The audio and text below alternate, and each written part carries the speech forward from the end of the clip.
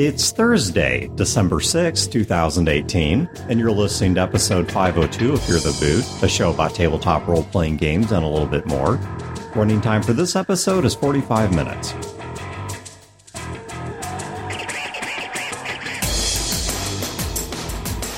Welcome to Fear the Boot. My name is Dehm. This is Julia. And my name's Chad. All right, so just a quick comment on the fact that the recording quality may have changed, it may be better, maybe worse. I mentioned in an episode or two back that I was in the process of getting divorced, moving to a new place, and I don't want to air my dirty laundry on here, but the relevance of this to the podcast is that I'm waiting on some furniture to arrive so I can put the studio back together. In the meantime, the actual play will continue uninterrupted because it uses a slightly different setup. But the podcast itself may miss a week here and there. And Julie has been kind enough because her hubby, Mike, used to have a podcast of his own called Action Nerds Go. And we are borrowing their setup at Julia's place. And so the sound quality may be a little bit different, but just bear with us while we sort through this. I should have the studio put back together sometime in early December. So just stick with us a little bit longer. If it sucks, make sure you yell at him. But yeah, we'll invent an email address for him. So yeah, there you go. Then you can just yell at him. Kramer@feartheboot.com. It doesn't exist, but go ahead and just scream at it. Well, we do have a bit of news. A little bit of news. I just want to tell everyone about our Destiny 2 clan. I thought you were going to tell people you were pregnant. No, I do have some kind of heavy news. That's medically we'll impossible. Come back to that. But Chad is pregnant. No, Chad is not pregnant. Chad makes sure he's never going to get pregnant. So we have a Fear the Boot Destiny 2 clan that we ostensibly teamed up with Gamers Table. Though I have never seen any of them on. No, it's all Fear the Boot people because, they're all very lame. Anyway, yeah, they've got more hosts than listeners, so that's just kind of how it's going to work out. Right. Destiny 2 is a loot and shoot kind of game. If you're not familiar with it, we played on the PC. We get together, we do stuff together. There were like 5 of us on last night doing stuff. It was pretty fun. It's maybe not a game for everybody. Don't go to it for a deep involved plot line or story or, layered amounts of gameplay, but it's fun to hang out with and do stuff on. We'll put a link to the clan page on the website. We play on PC, but if you play it on Xbox or PlayStation, you can actually still join the clan. You won't be able to get together with us and do things with us, but the things you do will contribute to the clan, and they have this whole point system thing that gets you stuff, and you will be able to get the rewards that we get as well. Right. So we do unfortunately have a bit of kind of heavier news.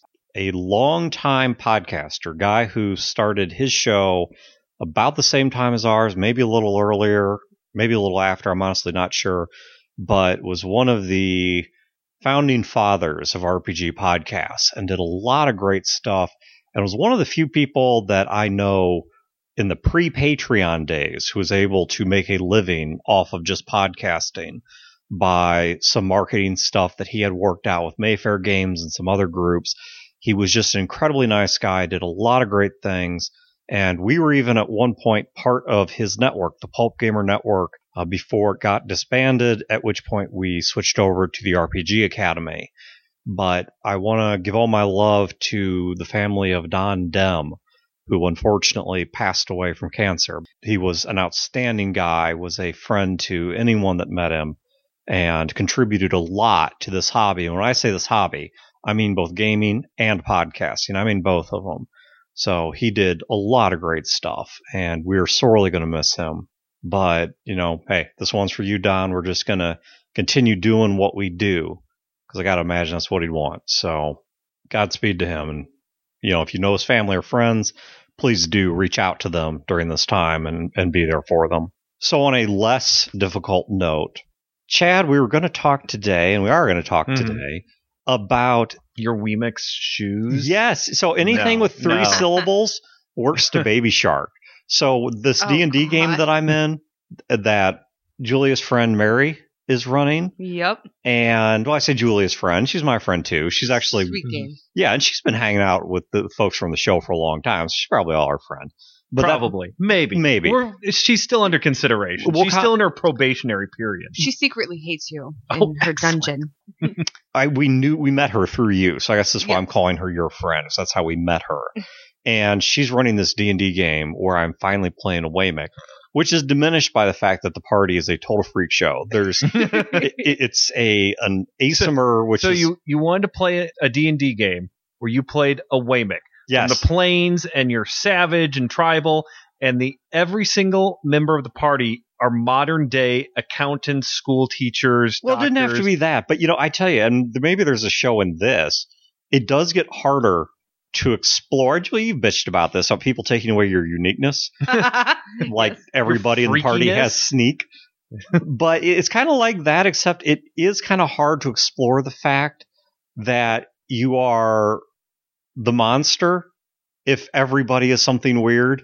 Like, you can't explore that aspect of your character. When I played Gnarl, I really got to explore the fact that he was a fish out of water. Right. That he was a monster off his leash. He was this thing in a place he didn't belong. And I got to really explore that, and I would not have gotten to if everyone in the group was playing something weird, because my weirdness is if everybody's special, nobody's special sort of thing. So in this current game, I'm playing a Wemic, and the other players are an Asimar, which is like the angel version. It's like partially angelic. Okay. A Dragonborn. That's me. So like the Dragonborn's the normal one. Strangely, yes, because it's the only one I think that well, I guess the Tiefling as well. A Goliath and Tiefling? a Tiefling that was raised by gnolls. And so for a long time I thought the guy was actually playing a gnoll. It took me a while to figure out he was actually playing a Tiefling that was raised by gnolls. So he's not actually a gnoll. But this game, we have discovered. How did you not know your fellow player? I don't know. But I thought I was going to be the weird one out playing the Wemic, and everyone else is going to be like, elf, human, dwarf. Nope. Not I in am this game. oftentimes the most normal thing in the room. To be fair, we have been in a lot of more humanoid situations. Like, maybe when we actually get out, like, in gnoll communities, because there's a lot of gnolls in this setting, you're going to be weird again. Yeah, but so's everybody else. I mean, except the Tiefling who was raised by gnolls, but even that's kind of, it's not a gnoll. And it's not a gnoll Tiefling. It's like a Tiefling human who was tossed out by his human parents or something to that effect and raised by these gnolls. And it just makes, unlike a Wemic, it just makes no sense. The best part is like none. being in human communities and all of us being like, I don't know how to human. Like at all. Yeah, we have no sense of their culture. I was None. trying to set up the Asimar character with like a 10 or 12-year-old girl because Wemic's aged it differently. Right. So to him, she's an adult. Yeah. When she says she's 10 or 12, must be an adult. Right. And so it does not occur to him that... Because it's Wemic years. Yeah, it's Wemic years. Adult years, yeah. But see, that's what we discover in this game, is anything with 3 syllables fits into Baby Shark and has become the sort of ubiquitous theme song of this game. Has it become the ubiquitous theme song of the game, or your ubiquitous theme song to punish other people? That's probably true. I actually got yelled at. So one of the guys who plays the Tiefling is my boss as well, and he was super mad at me the day after we played Baby Shark for the first time for him. And he's like, that is still stuck in my head. I hate you. Yep, because we found a cobbler. And I'm like, you know what? We're supposed to be going to this big wedding ceremony for Noble. I'm a Wemic. What do I know about this? And so I'm kind of looking what everybody else is doing. I'm like, well, apparently I need shoes. And so now every time I put them on, Wemic shoes, do Wemic shoes. It works for anything with 3 syllables. That sounds fascinating. This is my I'm fascinated face. Yes. You shouldn't be.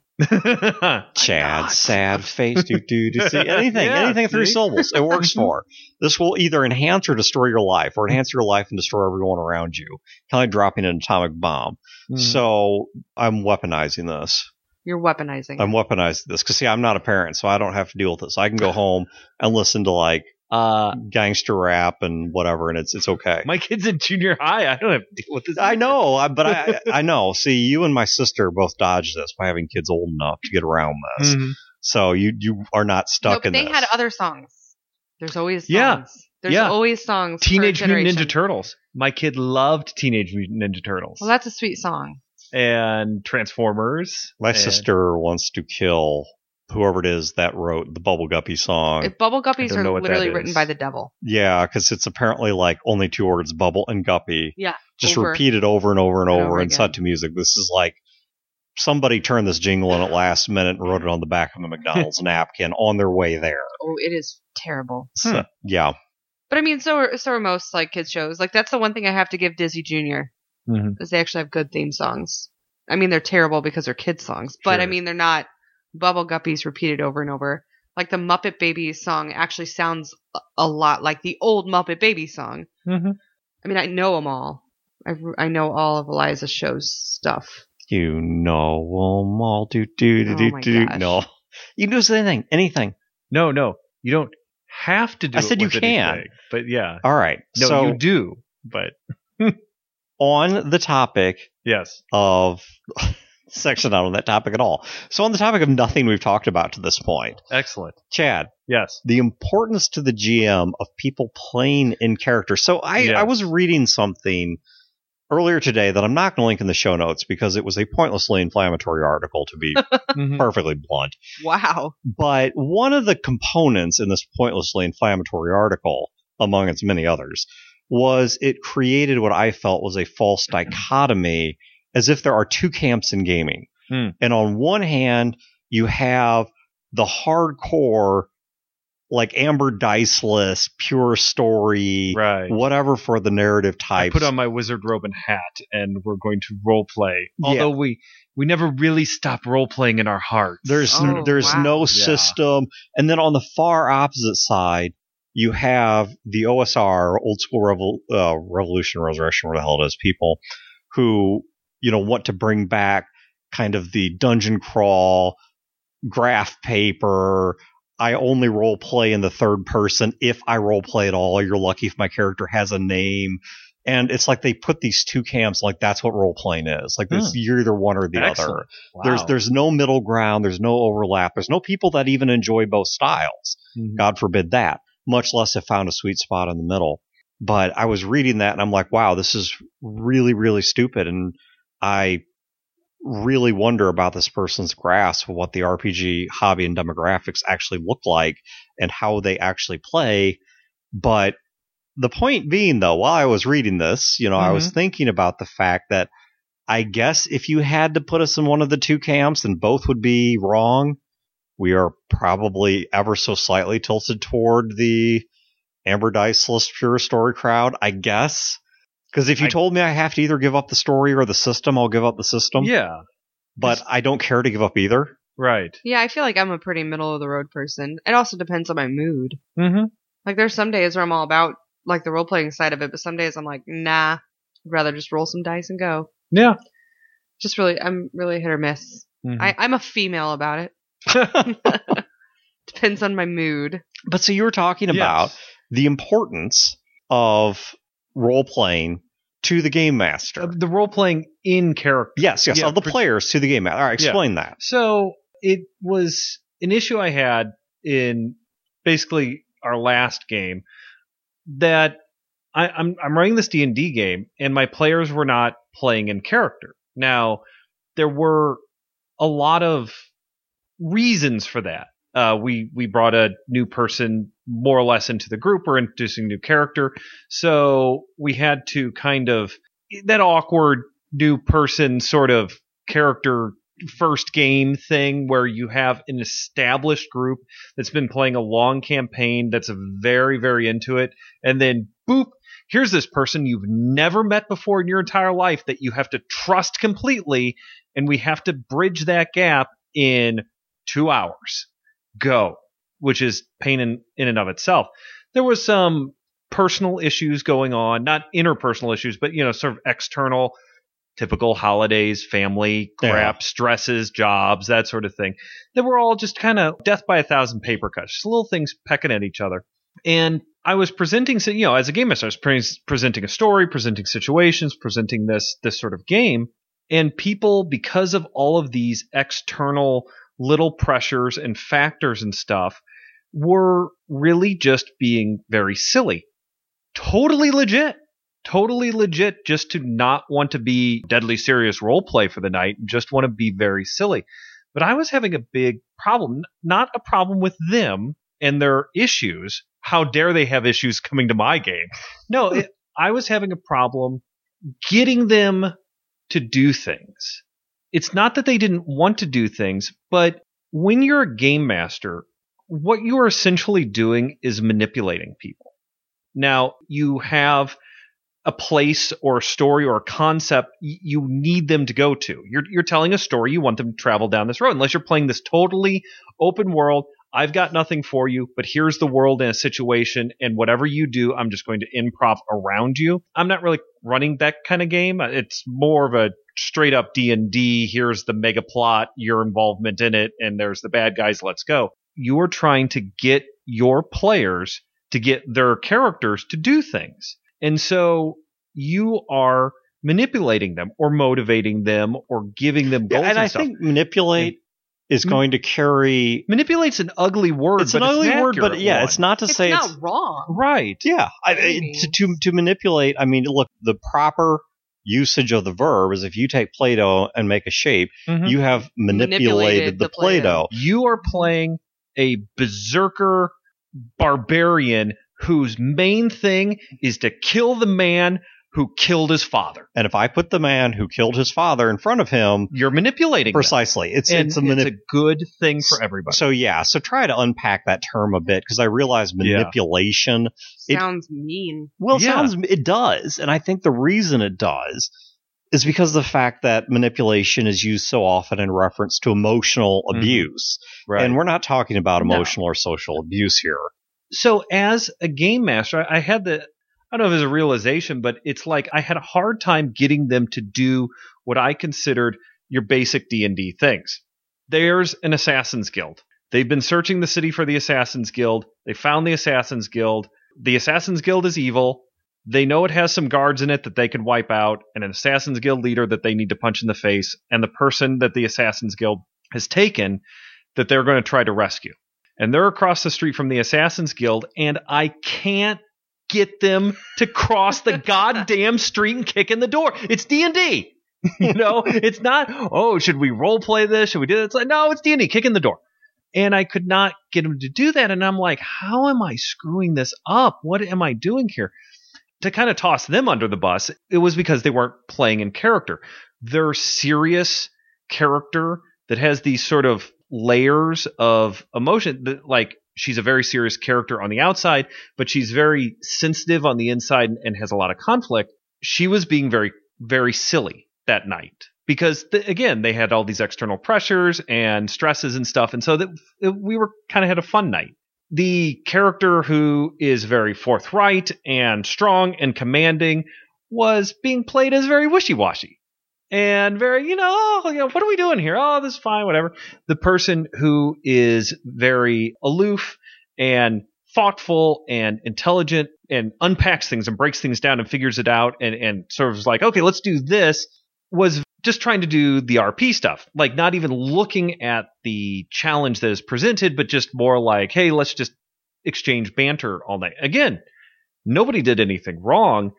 And because of these external stresses, it wasn't so much that, well, let's not game tonight because everybody's stressed. It's more like, and we absolutely should game tonight because this is going to be some great stress relief and we can get play and pretend and hit stuff with our swords. But because of that situation, no one was playing in character. So I didn't know how to, and we're going to use that bad word again, I didn't know how to manipulate them. I knew how to manipulate the strong, sensitive one. I knew how to manipulate the forthright, righteous one. I knew how to manipulate the intelligent problem solver. And I was presenting the challenges and the story and all the points and all the plot beats to it to those characters. But really, those characters weren't there that night. Different characters were there that night with the same name that looked the same and had the same history. And so when I was throwing out hooks, they weren't biting. Again, I don't want to present this like it was this huge, gigantic problem, but it was just like an observation. It really made me think, because I think that there are ways that if another game master sees this, they can react better than I did to the situation. I mean, we have that pretty frequently, even in the game I play with you, where I'm sure Mary wasn't expecting us to spend an entire session getting ready for a wedding. Yeah. And getting shoes. Like, I don't think that was a thing, but I think it happens in our group a lot because some of us actually legit use this as a pretty big stress relief quite frequently. Sure. And I mean, there has been entire sessions. Like, I think we gained a tavern because we had one of those silly sessions that we just weren't going to get anything done. Yeah. And so that GM just was like, all right, you guys take over. Right. I'll just be here to present anything that I need to. The end of the world and the horrible plot and the mega stuff. Everybody's just going to take a tea break over there. Exactly. While you guys do your It is like the Buffy musical episode where it doesn't have a ton to do with the plot, but hey, it's fun. That's kind of the way. Every good game, especially games that are really super serial, like dark or emotional or impactful, I think really do need those sort of, Buffy musical sort of swimsuit episode, whatever, crazy episode or crazy session. And you can't really plan that. You can't really come in and say, okay, guys, we're going to be silly tonight. We're going to take a tavern over and get drunk. Right. I was in a game where, it was like, it is Dresden, into the world. Oh my God, all this craziness, people dying. But it was Cinco de Mayo. Oh, gosh. And so, like, in real life, it was Cinco de Mayo, so we made Cinco de Mayo in the game, and we took over a White Castles, and we looked in the yellow pages and hired a mariachi band to come out to the White Castles, and we, like, one of the characters was rich, so we, like, basically bribed the manager and rented out the White Castles for the night and got this bartender in, and, I mean, it was freaking hilarious. It was great. I mean, the end of the world was happening, but that sort of in-game pressure valve was awesome. It didn't happen for one night. The big bad was also celebrating Cinco de Mayo. I mean, they have vacation days they got to burn up too. Yeah, they really do. They lose them. Yeah, they lose them. If you don't use it, you lose it. Yeah, I mean, they're bad guys. You think their HR is going to be nice? Hell no. Well, it's a difficult balancing act too, because when you play a role-playing game, all parties have freedom. Right? The players have the freedom to interact with the world as they see fit. Right. To keep using that ugly word we've been using, to manipulate the world as they see fit. And the game master, alongside the rules and the setting, present them with certain buttons and levers and strings that they can pull on that, they generally understand that if I do this, then such and such is going to be the result. The game master, at the same time, who is saddled with presenting some kind of a structure, some kind of a story here. And yes, I realize there are weird experimental or open world games that maybe don't work that way. No, there's only two kind of games. Right, there's only two. Amber Diceless and hardcore OSR. Right. Yeah, that's it. But so if you're one of those imaginary people that play somewhere in the middle, then when the game master goes to try and create a cogent and engaging story for the players, I think it is fair to expect, and this isn't the same as railroading them, but it's fair to expect that they are in for a certain kind of ride, which they have conveyed up front. They have said up front, this is the kind of game we want to play. These are the kind of characters we have. This is what drives or motivates my character. And when the game master puts that in front of them, I'm not saying the player is obligated to bite every time and they cannot give their character nuance or have the freedom to say no. I don't mean that. But what I do mean is if the player just consistently, and by consistently, this could be repeatedly over a long period of time or even repeatedly in one sitting, will not bite at things that they've expressed they would otherwise bite at, doesn't behave in a way that's internally consistent to the character they've created, it does really kind of strip the game master of his or her ability to interact with the players. I mean, imagine if we were to reverse this, if you as a player, unless they're playing good old D&D, that suddenly, that sword that does a D8 damage, it just doesn't do any damage anymore. Yeah. And that's not a weird plot point. It just doesn't anymore ever. In fact, you can't attack at all. And in fact, the skills that you have, none of them do what you think if they do anything at all.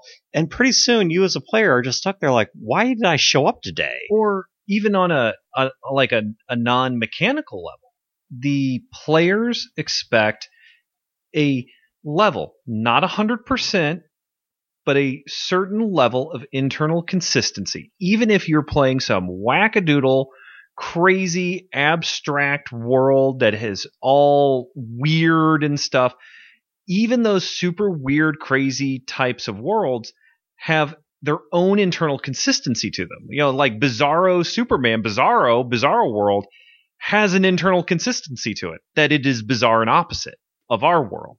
And it doesn't break that internal consistency because then it's not a thing. It's just random whatever.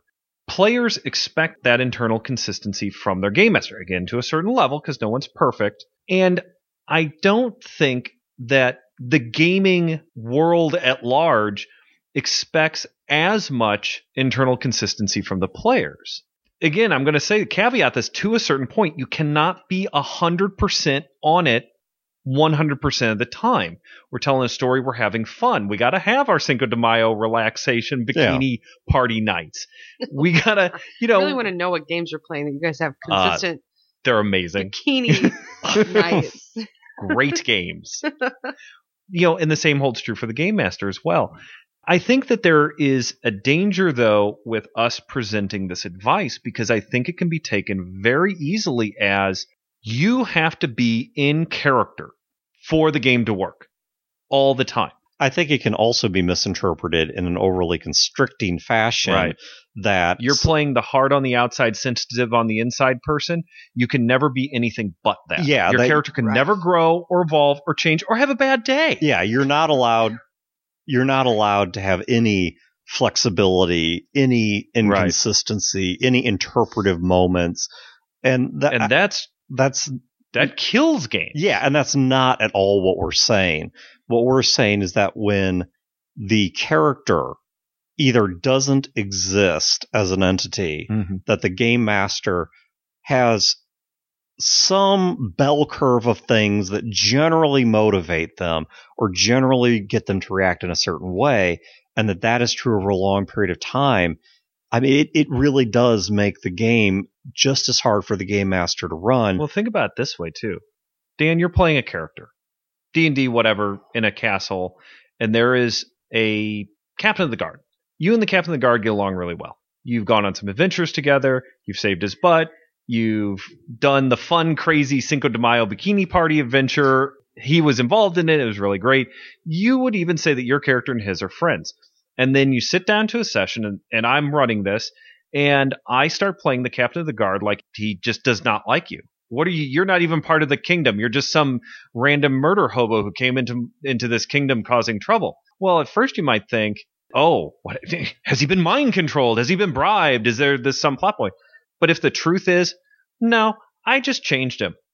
I just decided to change him. Yeah, he's not like that anymore for no reason. Yeah, that hurts your view of the game. It damages you as a player. Now let's reverse that. I'm the game master, and I have this captain of the guard NPC, and he's friends with you, and he's great, and the bikini adventure and all that sort of stuff is awesome. And then we have a session, and we sit down, and you don't give a shit about the captain of the guard. I have this adventure where it comes up, the captain of the guard is like, hey, my son has gone missing. I'm a little worried about him. He went into the dark forest because I have this whole plot. There's an evil wizard in the dark forest and blah, blah, blah. I got to get you going. It's going to be perfect because you're the leader of the group. You're going to look for this guy's kid. I'll bring him along and boom, boom, boom. And now we're off on an adventure. And you're like, why do I care about this head's kid? I mean, kids get lost in the forest all the time. I'm going to do this other thing. I would be sitting here like, what just happened here? That's the kind of thing. If you've never run a game before, that's the kinds of things that game masters do to present path for your characters to go down, to get you to where the plot is. And so when you start acting out of character, like radically for no reason, then it really is a speed bump for the game master. Now, if Dan had been secretly saying, I'm just pretending to be this guy's friend, I'm not really his friend, I'm doing it for these reasons, blah, blah, blah, this is actually a consistent thing in my character, that's fine. As a game master, I just need to keep up with that. It's on me. Or I'm playing somebody who's from a tribe where you have to be strong to survive. And so if his kid can't enter the dark forest and come back on his own alive, he wasn't a good child anyway. Yeah. That's on me, the game master. I need to keep up and know that. Precisely. Right. And this is where I think this diverges from the railroad, is you're not forcing the players down a single track. Once again, we're not saying you have to be this exact way, and there's no room for interpretation or whatever, but the game master suddenly has no consistency to count on. That things that ought to motivate you, it is very hard to build a story around that. Yes. If I show you I mean, obviously, as a game master, I can take the wizard, the dark forest, and the actual plot and transplant it somewhere else with a different character.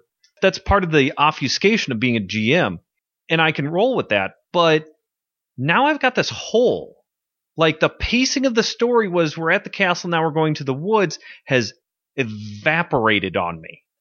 And now I'm having to shuffle things around and try to juggle while keeping the pretense that the game, hey, everything's going great and this is how it's supposed to be. I mean, I would just use that character and turn that right back around on him. Like, hey, I thought we were like cool. Like, right. The captain of the guard's like, what the hell, man?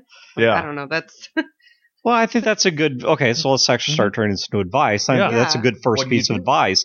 Is I think the game master can try to remediate this in character in the game, of start with the role playing layer of having the NPCs, like you just said, say something like, why are you acting like this? You know, this really isn't, I didn't think this was who you are. Yeah. And see if that gets the player to kind of pause and notice what they're doing. Yeah. Or to rethink where they're going with this. And I will say that that's what I should have done. Well, I don't know if that's why I should have done. And I think we're talking about two different situations too. When the whole group is just being silly and off topic, that's when you turn it into like take over the tavern and get drunk and have fun. Right. When you just have a single player that all of a sudden turns their personality, that's a very different handling.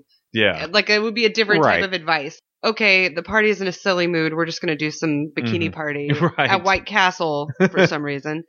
With mariachi. With mariachi band. Yeah.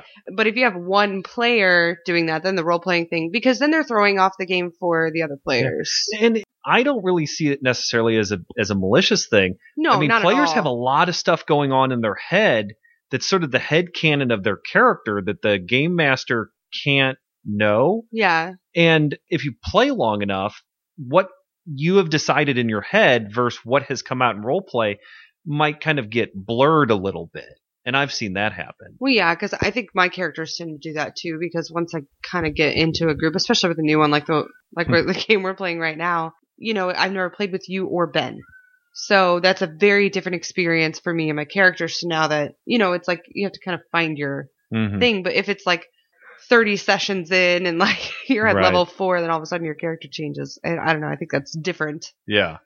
Well, and I like Dan's advice of turning it around and role playing. Like, wait a minute, I thought we were friends. Let's go with this. It's good advice, but it's very hard to actually enact. Well, it was for me because my reaction to it was, wait a minute, I must not be interpreting the situation right. Well, I'm just going to keep pushing forward because this is how it's always been, so I'm just going to kind of double down on it. And then a double down turns into a triple down.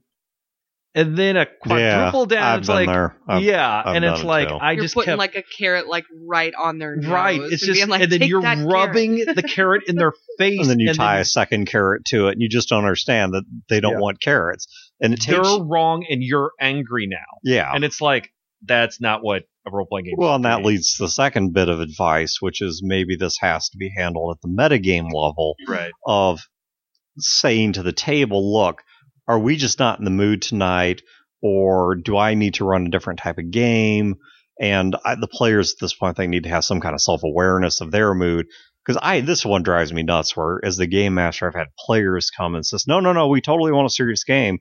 We don't want you to cheese us out. We love where the campaign's been going. And suddenly it's bikini parties and White Castles every game. And so it's just like, so what do you do? And then their actions are all just silly. And then I'm like, okay, let's take this another direction, or let's not game tonight, or fine, we will game, but it's going to be the trope Chad is quoting with the swimsuit episode. It's an anime thing. If you're not following that.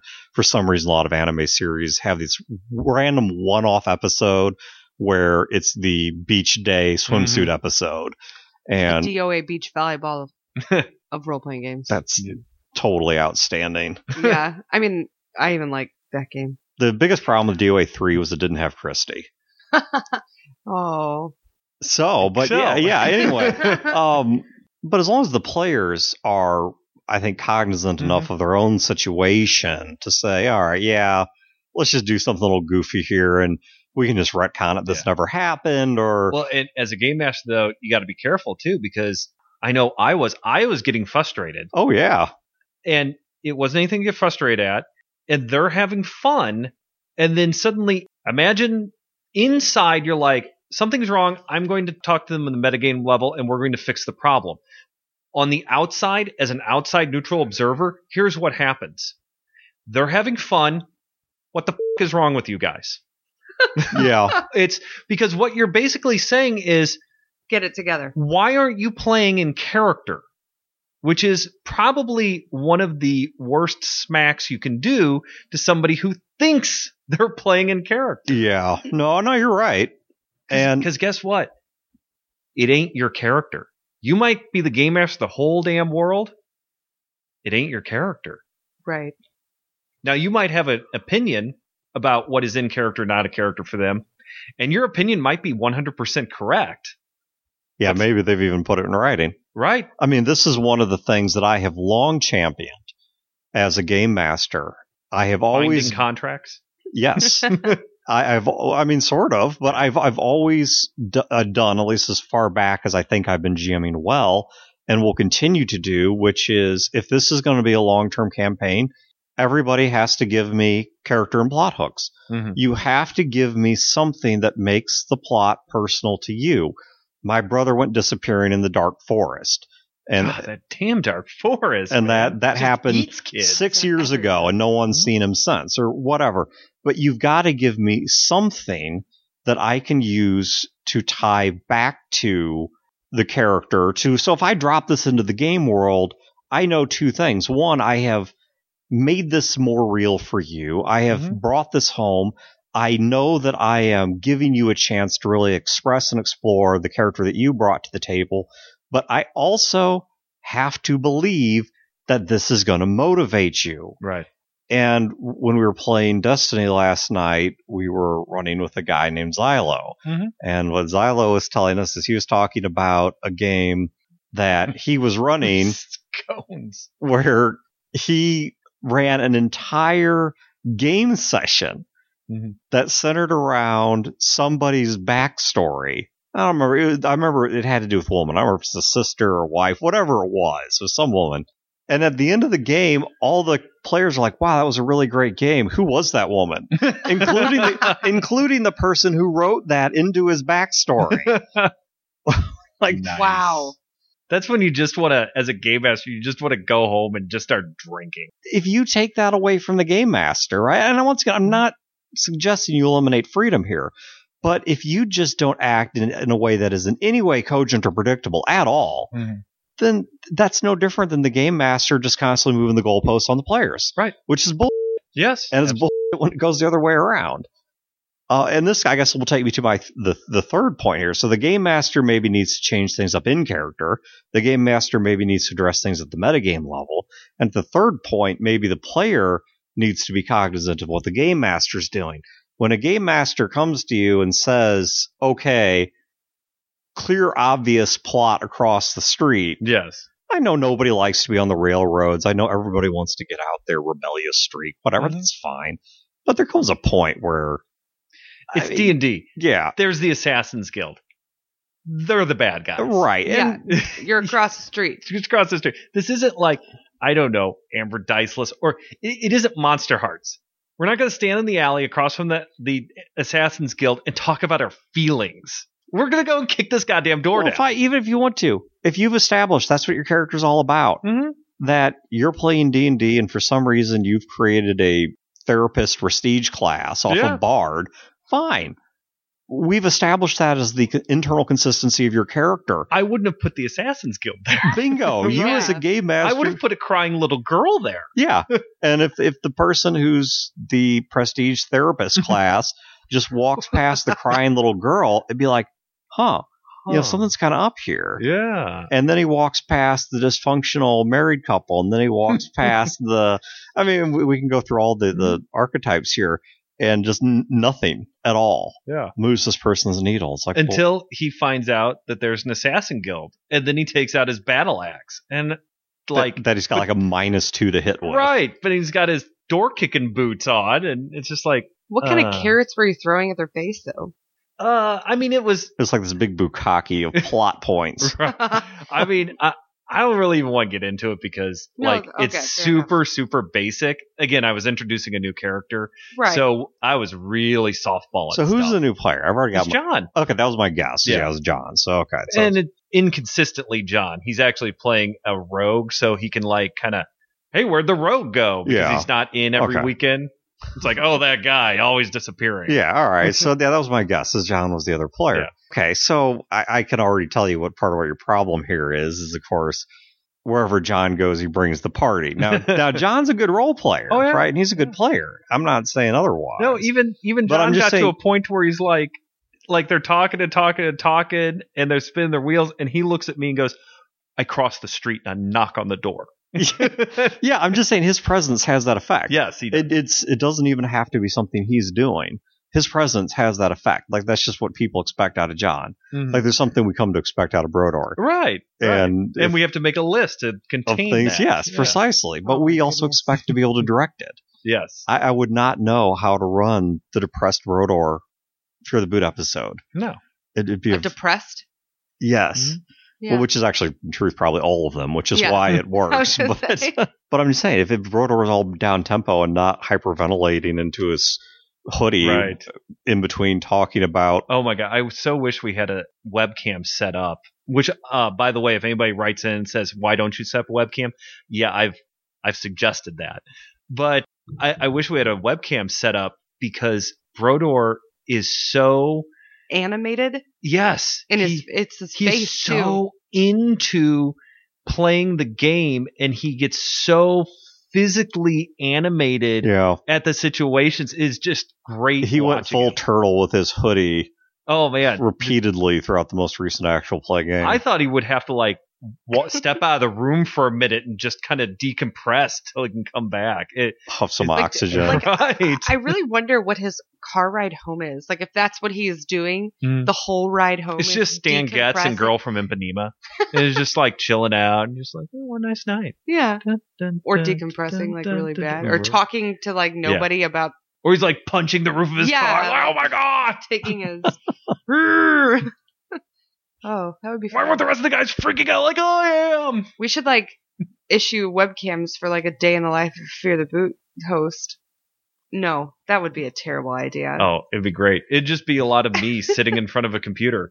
Me too. And then when work is over, I would continue to sit in front of a computer. All that would change is you would stop alt-tabbing every time somebody walks by. Right. You just leave the video game up. When I was younger, they don't put these in video games anymore, and they need to. When I was younger, there was a thing where, on the old computer games, they would have what they called boss screens. Yeah. Where you could be playing the video game on your computer, and you could do either key combination or type in a code or something like that, and it would switch to a bullshit spreadsheet or document, so you could pretend that's what you were working on, so it looked productive. And then as soon as they walked away, you could hit some different key combination, it would go right back to the video game. And these were built-in features that shipped with the games. It wasn't alt-tabbing or whatever. This was built into the game. We made, when I worked at Scottrade with Wayne, we made this bat file where you would double-click it, and it would launch continuous pings. And it would launch a monitoring tool. And it would launch something else that would just had text running and scrolling. And it would launch these 5 windows out. And they were all moving and colorful and doing things, and yet did nothing. Yeah. And it was just oh, here comes the boss. Click, click. And it's just activity all over your screen. So much activity. Blocking out Facebook. Yes. It was great. Wow. I guess I was never clever enough to do that because I actually work. What? What? Why did you get into IT? I think we're going to wrap this one up. Be sure to check the show notes. We should have links to a few things, at least the Destiny 2 clan, if nothing else. And beyond that, as always, have a great week and great games, and we will catch you next time. See ya. This has been a production of Fear the Boot, copyright 2018. Listeners are free to use this episode in a non-commercial endeavor so long as credit is provided to feartheboot.com. You can find previous episodes and other resources at feartheboot.com. Fear the Boot is also a member of the RPG Academy network of shows. You can find other great shows in this network at therpgacademy.com/network.